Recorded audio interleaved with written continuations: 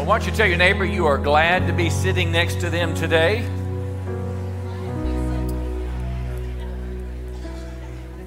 And tell them, don't worry, but you don't have double vision. There are two preachers on the platform this morning. This is my dear friend and a mentor in ministry, Larry Meyers, a missionary to Mexico. And we have had a Christmas tradition for 30 years now that he and his wife didn't have a home church per se, so we bring them every Christmas. And unfortunately, his wife is struggling with heart issues, wasn't able to be with us today. But I bring him today for several reasons. Number one, his influence in my life. There were three men, as I reflected on the weekend, who have influenced my life tremendously. The first was my dad, my biological dad. He not only gave me life, but he taught me the values that guide my life today. My spiritual father, Linnell's dad, he's here somewhere. Where are you? Why don't you stand up, Apostle C? Stand up, give him a big hand. He taught me what I know about pastoring. But the man that taught me about world missions and helped me get a heart for missions is Brother Larry. And I want today, by not only the picture of us being here, but the words that he'll say, I want it to inspire you to realize what can happen when a person says yes to God. Now, he was born on the banks of the Atchafalaya River, near Baton Rouge, Louisiana. He said not only did we not have a car, there wasn't even a road to our house. You got to our house with a boat. And what we ate was whatever we could catch. So now pause and think about that just a second. Anyway, we'll just kind of leave that there. So let's just say he was born in not the best of situations. But God saved him when he was about 18. He got married when he was 22. He'll share the story about his call. He was first a barber. God called him into ministry. He was pastoring an Assembly of God church in Denison, Texas, happy as a lark, everything going great. But then God called him to go to the nation of Mexico. And I don't want you to listen to this morning just as a man from Mexico. I want you to listen to it as God has a call for my life. My call may not be to a nation. My call could be to a company, to a city, to a neighborhood, to whatever the case may be. But all of us have some calling, and it all depends if we say yes to God. You see, normally when somebody says they're going to the mission field, everybody gets excited. But when he told his overseers there in the church, they said, well, you're too old. You're 40-something years old, plus you don't speak Spanish, plus you don't have the money. And he said, well, I got a problem because God told me to go. And he said yes to God. And I have tried to get some numbers out of him, what God has done over the years, not just to honor him, but to honor first and foremost the Lord Jesus. But I honestly think he didn't know. The best he could come up with last night, I said, how many church congregations and churches have you planted and built in Mexico? And he said, well, I don't know. And I said, well, that's not good enough. I need a number. He said, all I can tell you is from the United States border with Mexico all the way to the southern state of Chiapas, from the Pacific Ocean all the way to the Gulf of Mexico, we have planted churches, started Bible schools, and best I could say, the lowest end would be 500. It's probably 1,000 and probably more than that. And here's why. If in the state of Chiapas, for example, I've been there many times. If you stand between two mountain ranges and a young man comes, there's typically in these two mountain ranges, let's say it's 8 or 10 villages. And these are not Christian people. They're an unreached people group. And someone gets saved there, and they get trained, and they want to start a church in their little town where their life's dream is to plant churches in all of those villages. So it's no way to tell the breadth of the work that God has done. I know of 2 major hospitals that he's built, orphanages, church buildings galore, and all these things because he said yes to God. Now, we do honor him. How many know the Bible says give honor to whom honor is due? But yet, I want this to be an inspiration to you of what can happen if I say yes to God. And I've asked him to start the morning message. I asked him basically to tell us, what have you learned about God? in these last 66, 70 years of your life? What can you tell us that will help us in our relationship with God? And then I'm going to share with you some what I call spiritual lessons that I've learned from him that have helped me as a pastor here. So this is kind of a spiritual, generational mentoring morning. So I'm glad you're here, and Brother Larry, we are honored to have you with us today. So share with us what God's put on your heart. Are you going to holler or you want to use the mic? Does it work? Good morning.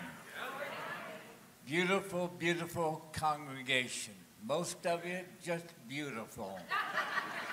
I have a few reservations, but that's between me and God. It certainly is wonderful. I'm going to change up a lot from the previous service. I want to read a verse of the Old Testament. God said, "Therefore come now, and I will send you to Pharaoh, so that you may bring my people, the sons of Israel, out of Egypt." People say God doesn't need anything. He's God. Owns all the wealth in the entire world. He's God. He does not have a need of anything. And I beg your pardon, God has a lot of needs. He needs people to yield to his will for a purpose. He said to Moses, "Come, and I will send you to Egypt. Bring my people back." That was a need God had. Wasn't everybody would have said, "Send me." But he did obey God. And as Pastor said this morning, it's not always, y'all weld these things on.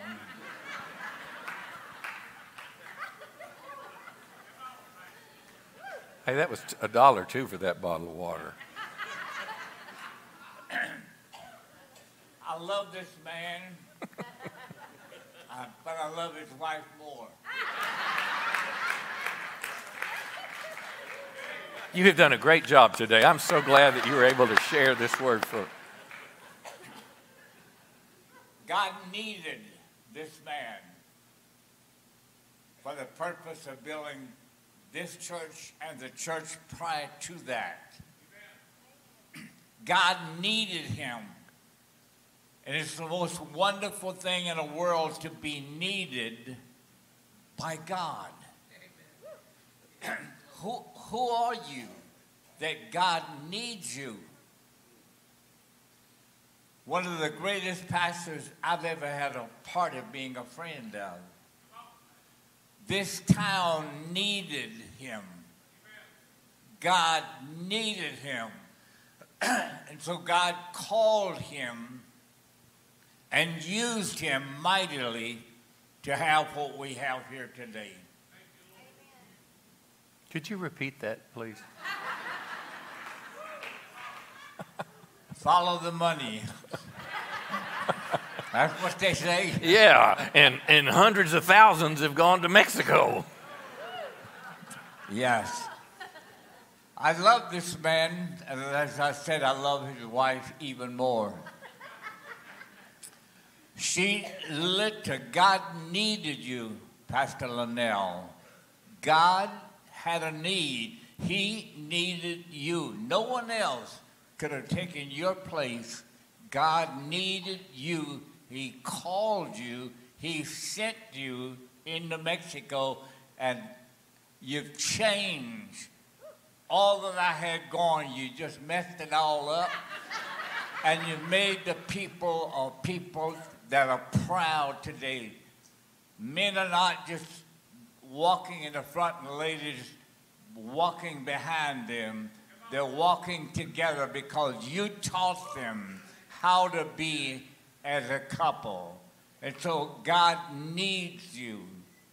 God needs this man here. No one, I know of no one in the world that could have come into Texarkana in the condition that the church was and do what he has done for Texarkana.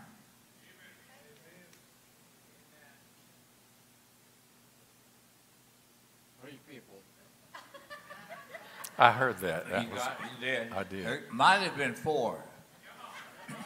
But this is what I want to talk to you about today. I don't want to condemn you. I don't want to preach at you. I don't want to yell at you, scream at you. I just want to say it's the greatest privilege in the world to be needed by God. As Pastor said, it's not always easy. It's not always easy to pastor here in the U.S. It's many times almost unbearable in some of the indigenous people that we've gone to. But God He needed me. I believe He spiked my water.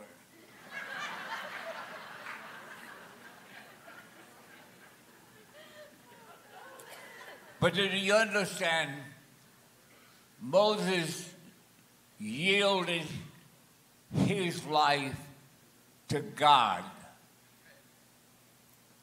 God needed Moses. God sent him to Egypt. Study the life of Moses. There were difficulties after difficulties after difficulties. But he did what God wanted him to do because God needed him. God needed this man. God needed this woman. And I want to read you a scripture. Isaiah. God said to Isaiah, "Who will go for me?" I don't know what you put in that coffee. Isaiah said,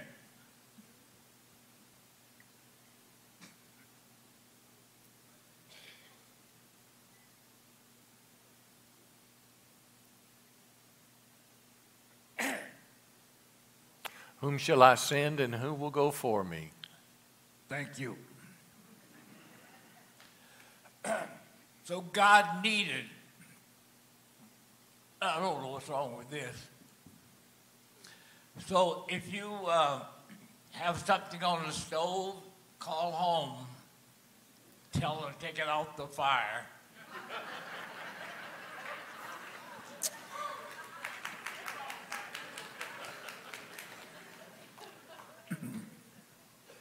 But God needed Isaiah. Israel was in bad shape. And God said, "Who will go for me?" And Isaiah said, "Here am I, Lord. Send me." Notice, Moses did not go on his own. He was sent by God. Isaiah didn't go on his own. He was sent by God. This man did not come on his own. He was sent by God. This woman didn't go to Mexico on her own. She was sent by God. It's a great feeling to be needed by God. I was sent by God. I did not go on my own. I was as happy as I could be in my own business. I cut hair. one of the best jobs I've ever had.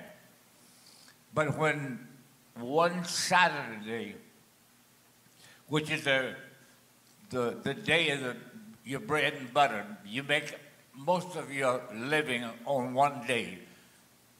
I had a little barber shop.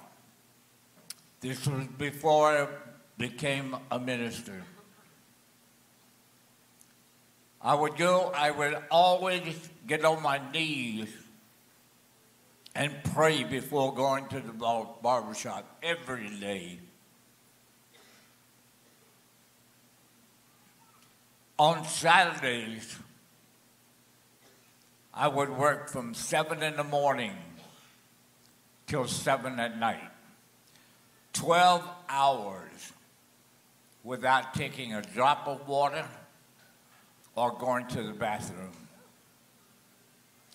I was there one Saturday, and I was having a good morning. And then at noon, the business shut off completely. Not a customer. Very strange. I began to just walk in the shop, loving God, lifting my hand up and giving him praise, blessing his holy name.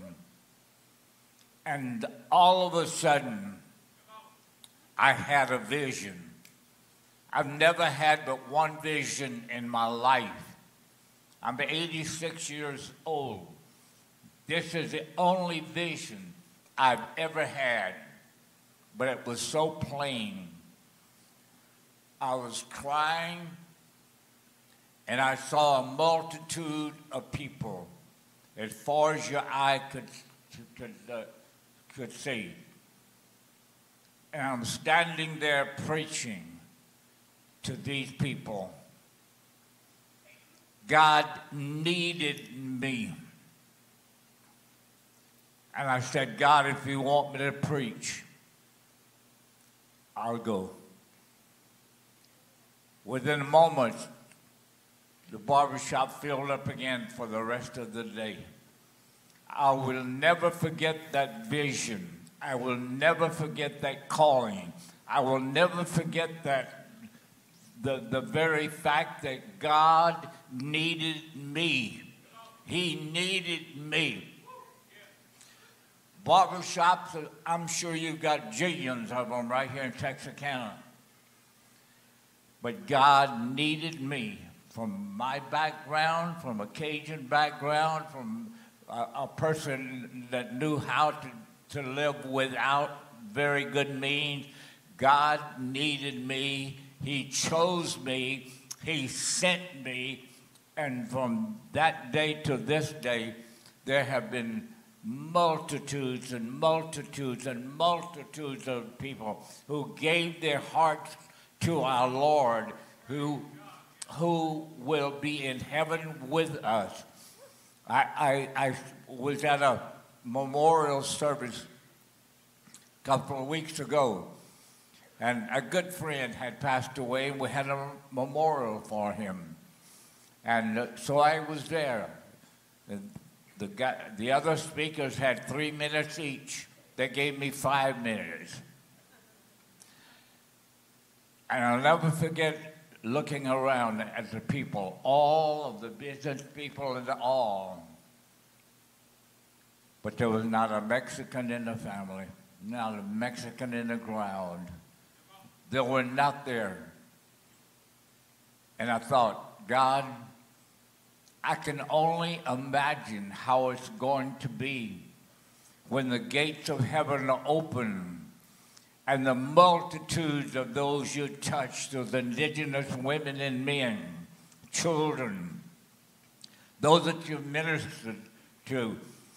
I can only imagine how it's going to be when they come in by the thousands and tens of thousands, because God needed us and we took his word to the people who needed God. I would like to talk about Isaiah for a moment or two. God needed Isaiah. God called him. Life wasn't easy. As Pastor said, lots of stress at times. Some people don't like what you say. Some people get angry at you. A lot of that goes on. But when God needs you and you say yes to God, it's not in your hands anymore. It's in the hands of God. I can only imagine when the gates are open and the multitudes of those indigenous people that we've gone and taken the gospel to, because I had a vision and I said, "Here, my Lord, send me." And God sent me.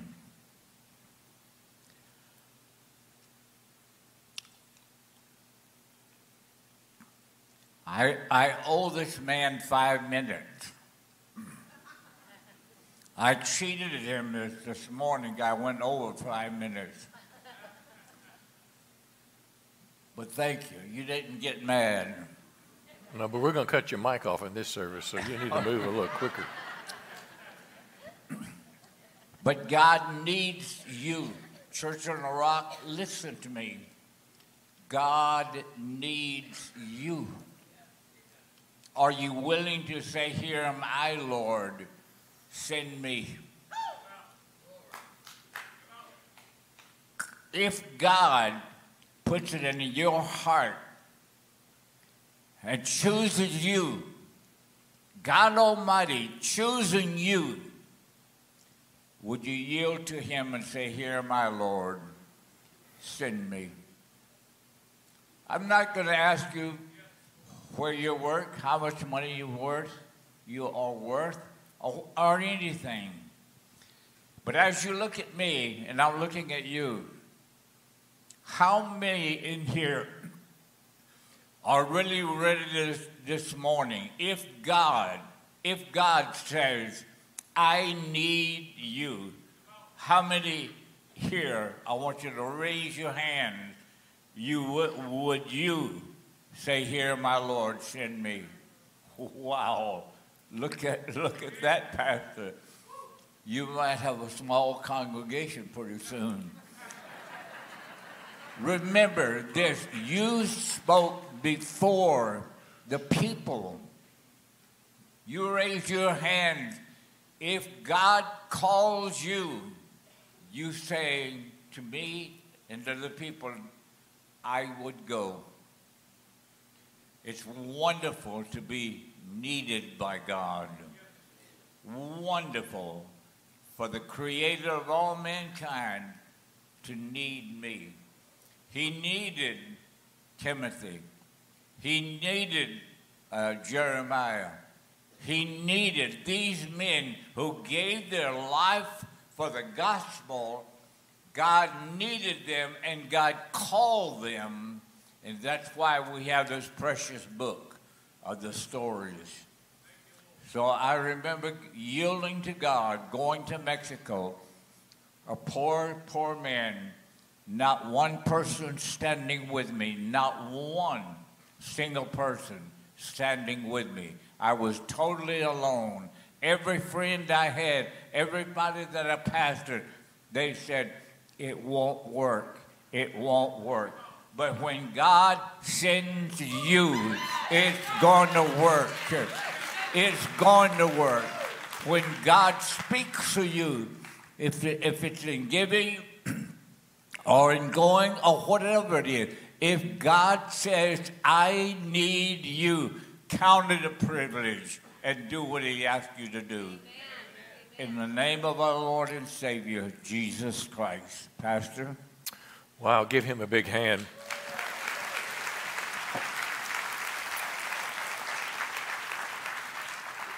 You may be saying, "Well, that's great for him, but, what's the big deal for me?"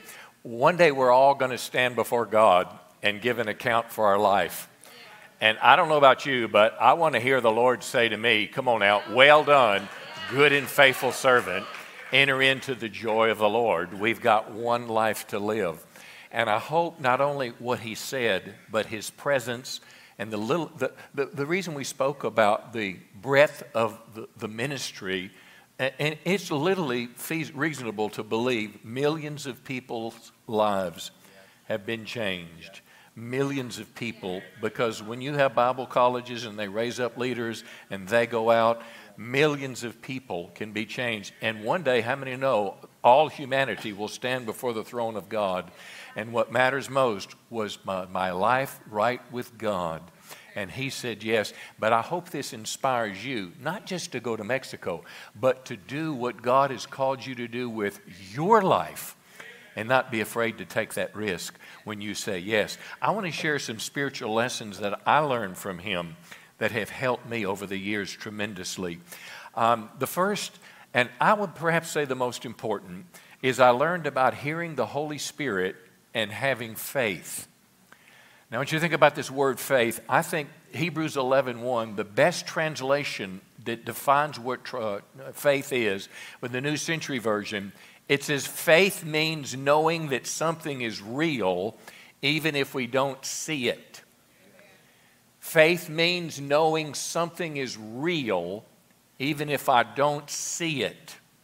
What he saw, he shared his call to Mexico in last service. He was in Colorado elk hunting under a tree, and he saw that he heard God call him to go. He shared about his vision, but it takes faith not only to believe that it's possible, but Abraham teaches us in James 2, Abraham's faith and actions work together. In other words, it takes not only a strong belief in God, but you have to get up and go. You have to do. You have to act. You have to give God an opportunity to be God. And I'll give you an example. I was probably 40-ish. I went with him to Chiapas, the southernmost state in Mexico. And virtually every trip that I would go on, see, here's the deal. Here's the people in one part of the world that have a hunger and a need for God, but they don't have resources. Here we are in America, we have plenty of resources, but often we don't have a great hunger for.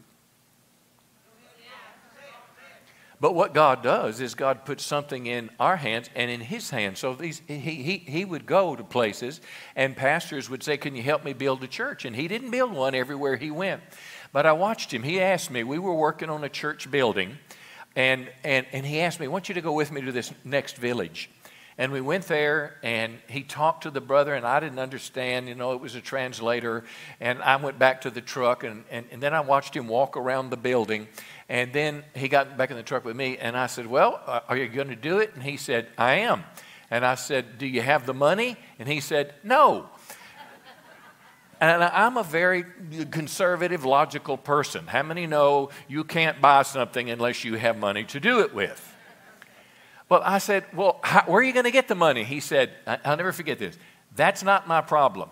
God just told me to build it. He'll put the money in my hand.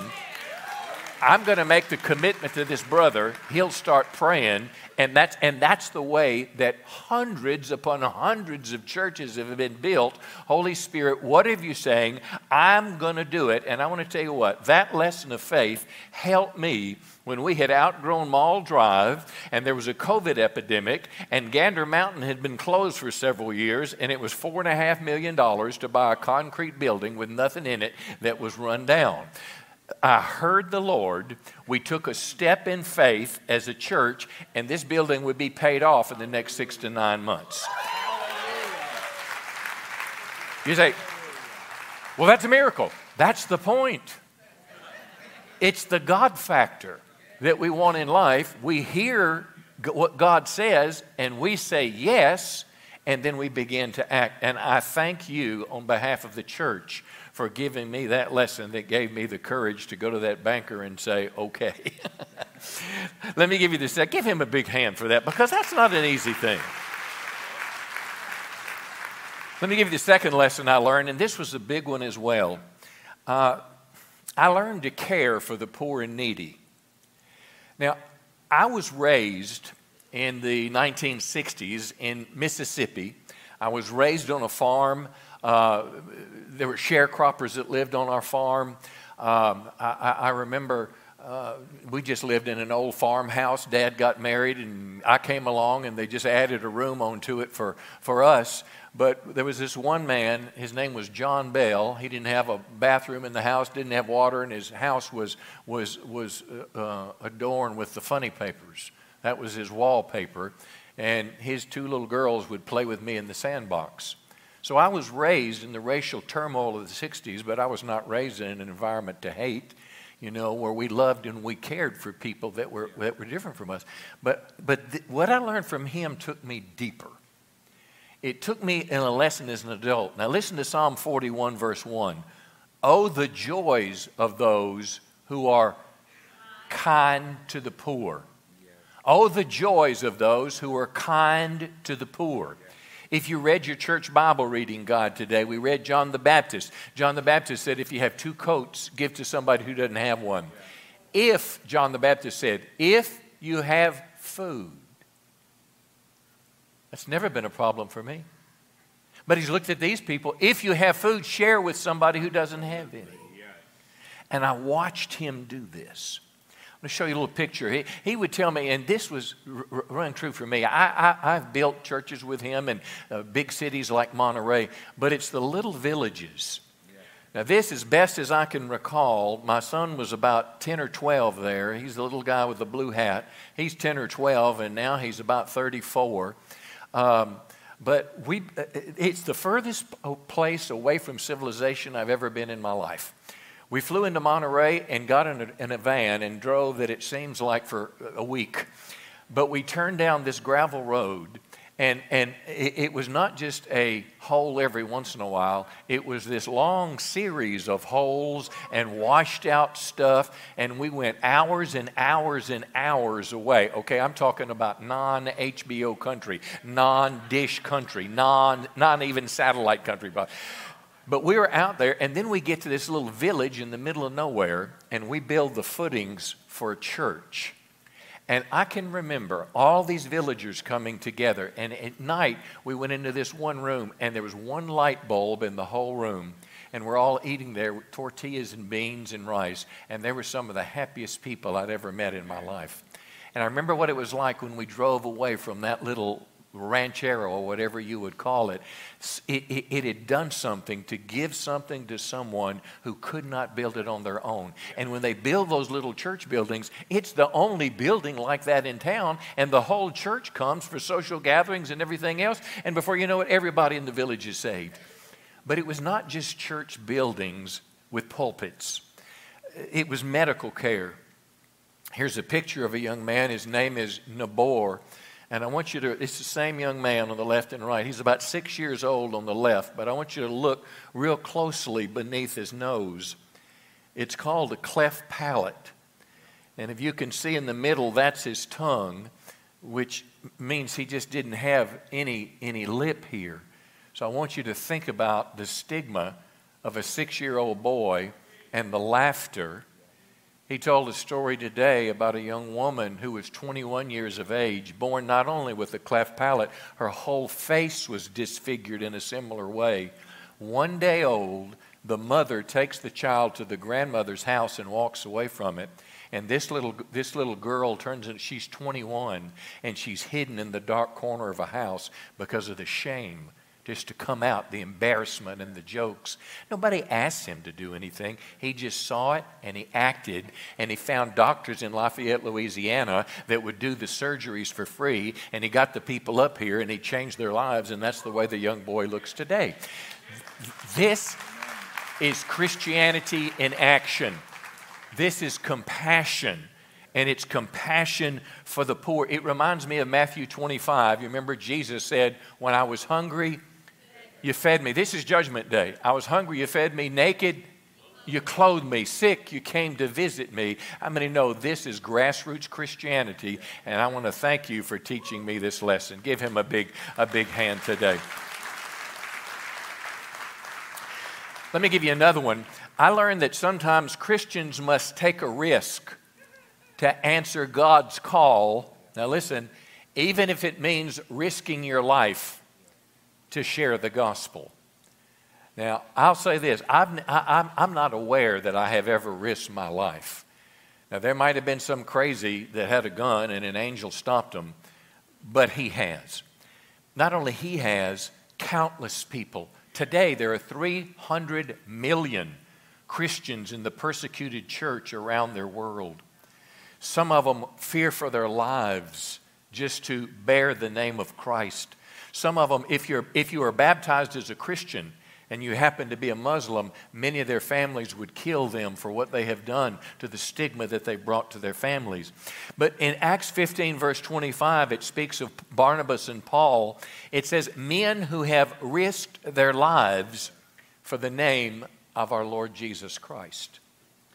Now, that's a little more than if you want to go to heaven, raise your hand and let the preacher pray for you. They risked their lives for the name of Jesus Christ. About 45 years ago, the magazine Christianity Today, at that time it was a strong conservative evangelical voice by the Billy Graham Association, they published an article that said the most violent people group in the Western Hemisphere were the Chamula Indians in the state of Chiapas, Mexico. Okay, so this guy is primarily ministering in northern Mexico, but you remember he said his ministry extended to the southernmost part of Mexico. He meets a man named Ayala, and Ayala said there's an open door for the gospel among these Indians, and they go down together. And today, there are literally tens upon tens upon tens of thousands of these Mayan descendant Indians that have become Christians. Now, I can remember when first time that I went down there, I was not that acquainted with missions, and a dear friend, Paul Pogue, sponsored a group of pastors to go down and touch it. And we go up to a stop sign in Chiapas. We're going, I guess, towards Chinelo is where we were headed, but we stopped at a stop sign, and he said, right here is where a pastor who tried to start a church was chopped to death with a machete. And I thought, what am I doing in this truck? Now think about that. Pagan people, a little Catholicism, mainly paganism, was their religion. They're hostile towards Christianity. Well, just because you're only this tall, if you've got a sharp machete, you can do a lot of damage. But yet, not only, he said, but then the church, somehow somebody else came in and they established a beachhead there. I mean, no, it was Satan's territory and he didn't want to let go of it. And sometimes Christians have to risk. They have to risk in some way to go. Well, then we get to the first church building in that area, and it's overlooking this beautiful mountain until he told me the week before, the Zapatistas, if you recall, they were the resistance for a number of years ago.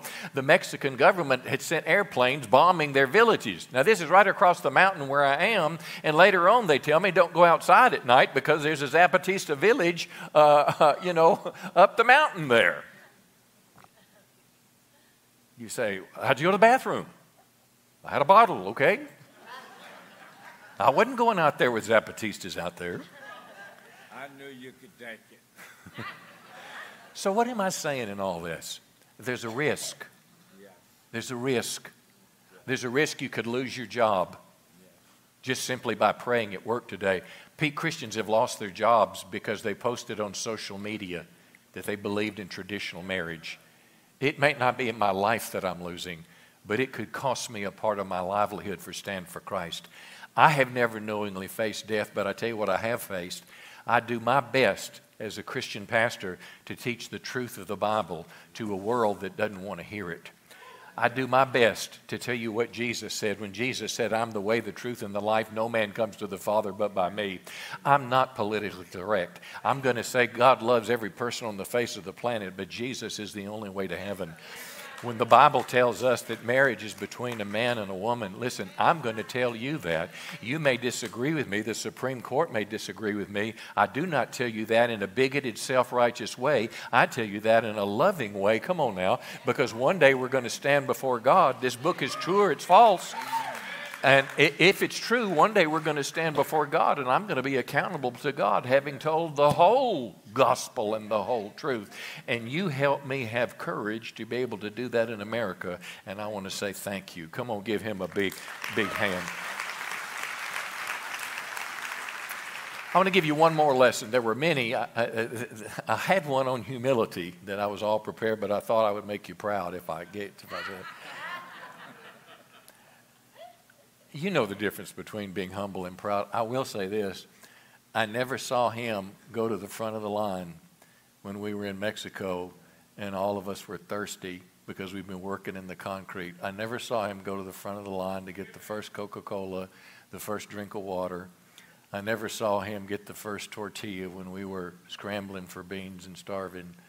I never saw him demand the best hotel and the best of this and that. And that has shaped my thinking as a Christian leader. And I do want to say thank you for that, because it's a little different in America sometimes. I'm going to leave that there. But let me give you one more. I learned serving Jesus isn't always easy. Now, if your mind's drifted to Cracker Barrel, drift it back now, okay? Serving Jesus is not always easy.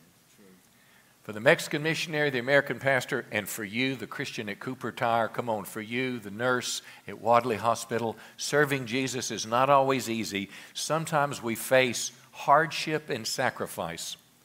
Sometimes the Christian life is costly, and it is not fun, but it is a path that we follow in obedience to the Lord Jesus Christ. 2 Corinthians chapter 11, verse 23, Paul is almost ashamedly talking about himself, but he said this, and here's a little bit of what he said as a servant of Christ. We don't use that word very often, but it's actually more aptly translated slave of Christ. In most of the epistles, James, for example, a servant, a slave of the Lord Jesus Christ. Slave is the Greek word doulos, which means this was the person that was in the bottom of the Roman ship that was rowing the oar while they were going out to battle.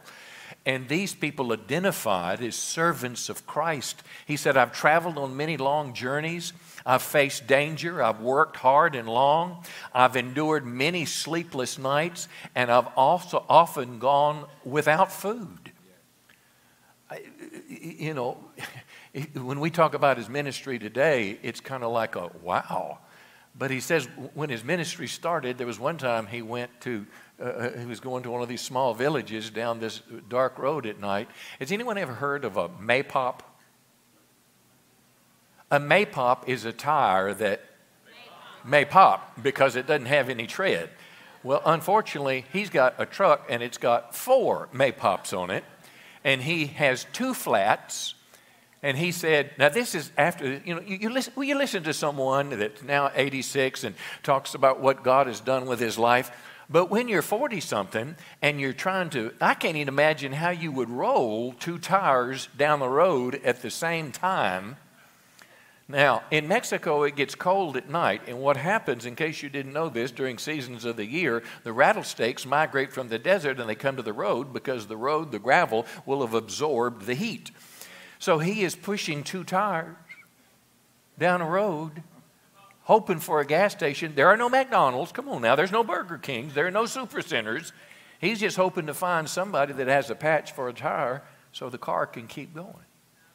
Sometimes it is hard living the Christian life. When he went to Antioch, today there stands a church, today there stands a hospital that has given countless free medical care. American teams would fly in, teams of surgeons, teams of anesthesiologists. They would do these intense surgeries. Medicine for free, wouldn't charge the people anything. And they would go down there, and that's what's there today. But when he got there, now remember, he didn't speak Spanish and didn't have any money. But somehow the Lord led him to Antioch, which is north of Acapulco. It is not a resort town. And there had just been a a hurricane that had come through the area. He's not staying in the Hilton Hotel. He's staying in a room that overlooks the city dump. Now, I'm sure that was pleasant. But so he didn't know what to do. The Lord just told him to go. So he takes a little money and he gets, I don't know, what we'll call a Walmart bag. And he goes to a street vendor and he buys as many tacos as he can afford. And he just starts feeding the poor. He starts helping people. There's no United Nations aid there.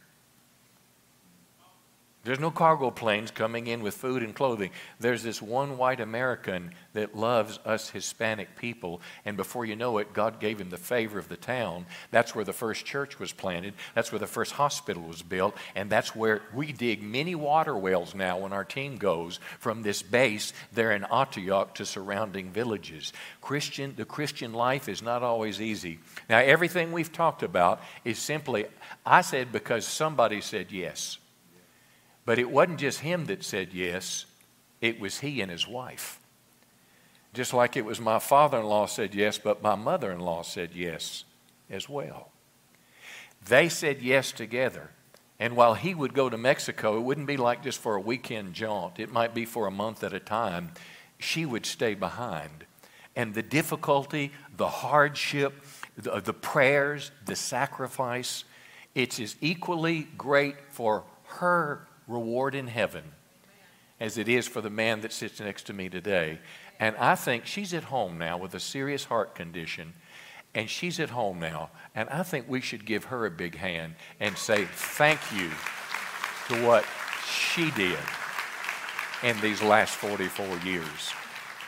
Now, so the big question, you may be scratching your head and say, why would somebody do that? Well, I'll tell you why. First of all, it's because of the same reason every one of us should be doing something similar in our sphere of influence, because Jesus told us to take the gospel of Christ to the entire world, to every person on the planet, every person in Texarkana, every person in Red Lick, every person in Redwater, every person in Maud. Come on now. Our responsibility as Christians, it's our number one job to take the gospel to as many people as we can before it's eternally too late. But there's another motivation.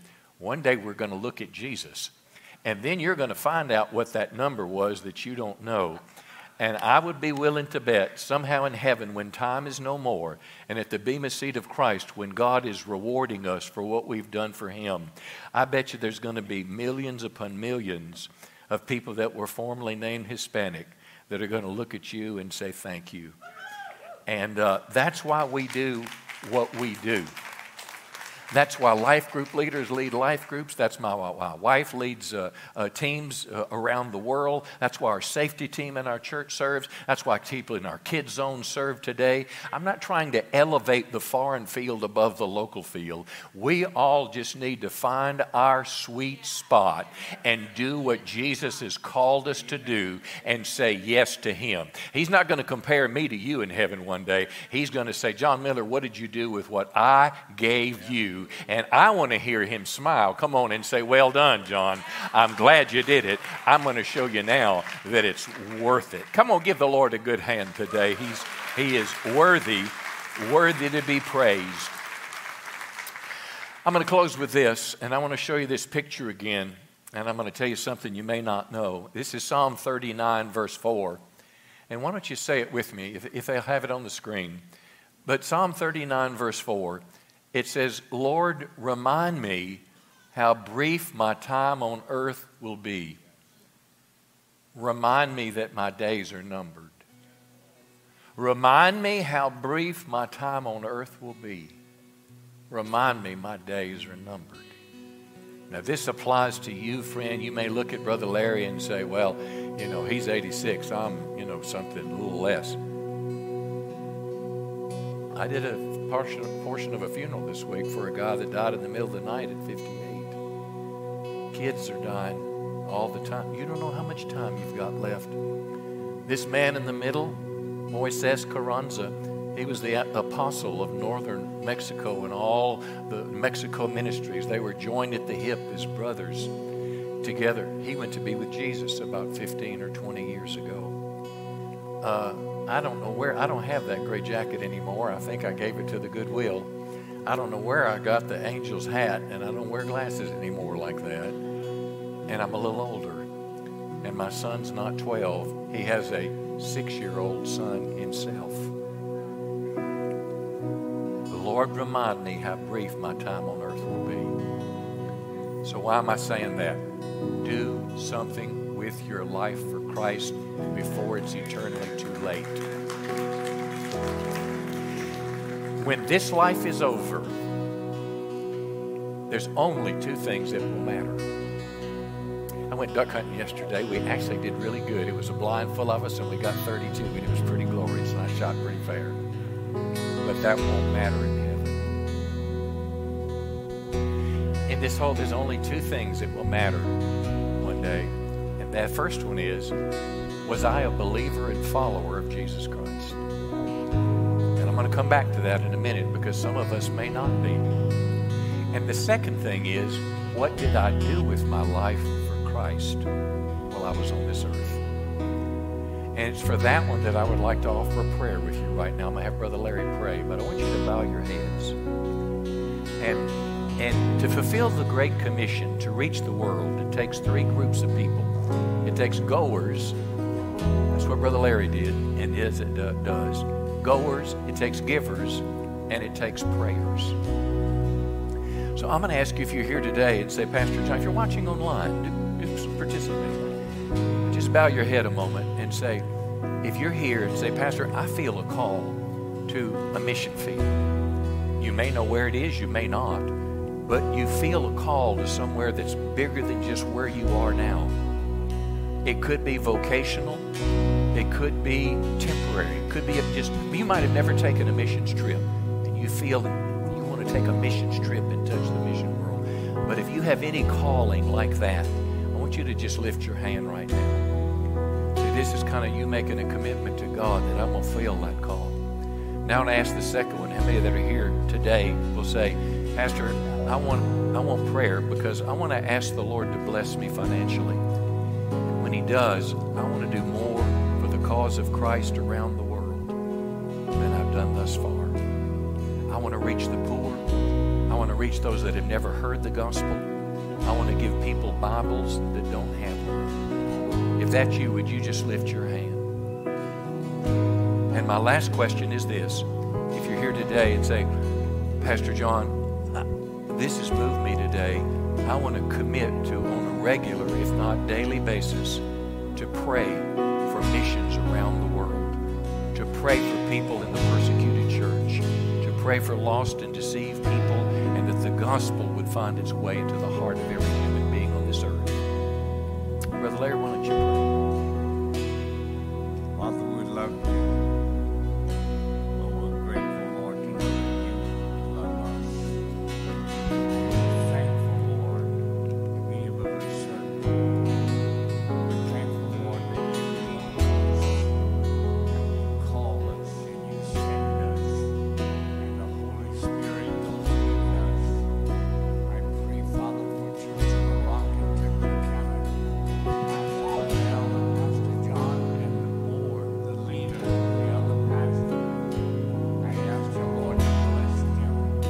Give them an anointing, God, to share the word with the people who desperately need to hear today. Bless the congregation in the name of Jesus Christ. Give them a future and a hope. We ask in Christ's name. Amen. Amen. Well, go ahead and give the Lord a good hand today. Good today. I want to offer one last prayer, and I want you to tune me back in if you tune me off, because it's the most important thing we've talked about today. You remember just a moment ago, I said, when your life is over, only two things will matter. The second one is, what did I do for Christ? But the first one is, did I believe in Jesus and did I follow Him? Because, friend, now I'm talking about the difference between heaven and hell. I'm talking about what will happen to you on Judgment Day. I'm talking about how you're, not what you've done in your past, but about what you're going to do with the rest of your life. You say, Pastor, what do I need? What do I need to do to get right with God? The Bible's very simple. I believe in Jesus and I follow Him. It is not a passive belief that I just continue to live my own way, but it's a belief that causes me to turn my life. To believe in Jesus simply means this. I believe that Jesus came from heaven. He was born of a virgin. He lived a sinless life. He died on a cross to pay the penalty for my sins. He was a substitute. He took my place. I believe that Jesus literally died. He was buried in the ground 3 days. On the third day, he rose from the dead, and now he's King of Kings and Lord of Lords, and he's coming back one day, come on now, for his church.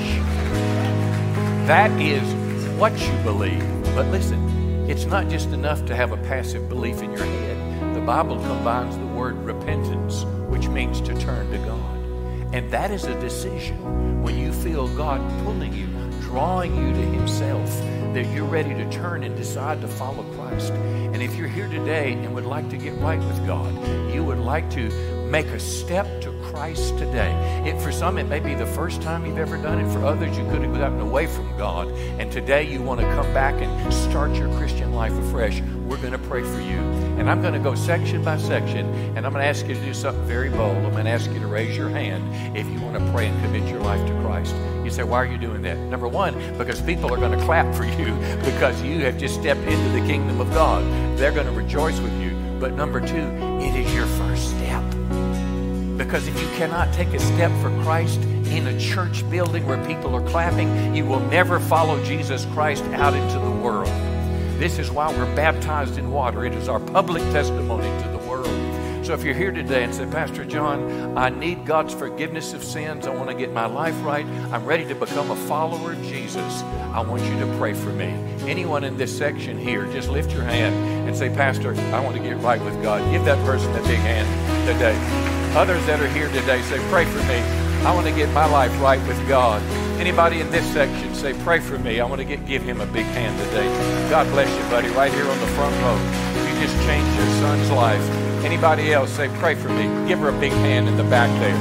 God bless you, dear. God bless you. Anyone here say, pray for me. I want to get my life right with God. I'm not where I need to be. I need prayers. Anyone here today say, pray for me. I need to get my life right with God. Say, Pastor, why are you doing this? Because I want you to go to heaven. I'm not asking you to join this church. I don't want your money. I don't want you to do anything. I just simply want to be someone that connects the Savior of the world to you. Have I missed anybody?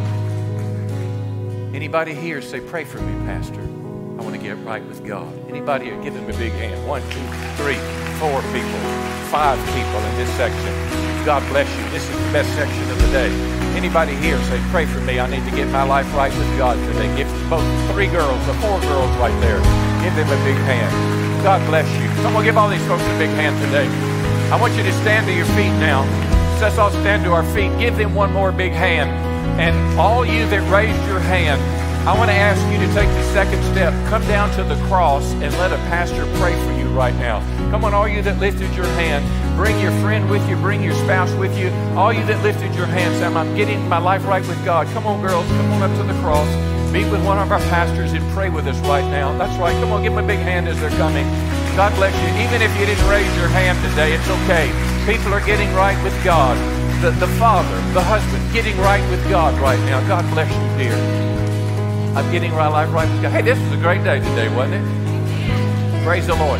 Listen, if you want to give a love offering, we try to give a love offering at Christmas time to the Meyers family. You can go on our app where it says guest speaker love offering designated there, or you can just write a check with Brother Larry's name on it. We'll make sure that he gets it. Give him one more big hand. We love you. We're honored to be called friends. We're going to sing one closing song. I love you. Thank you for coming today.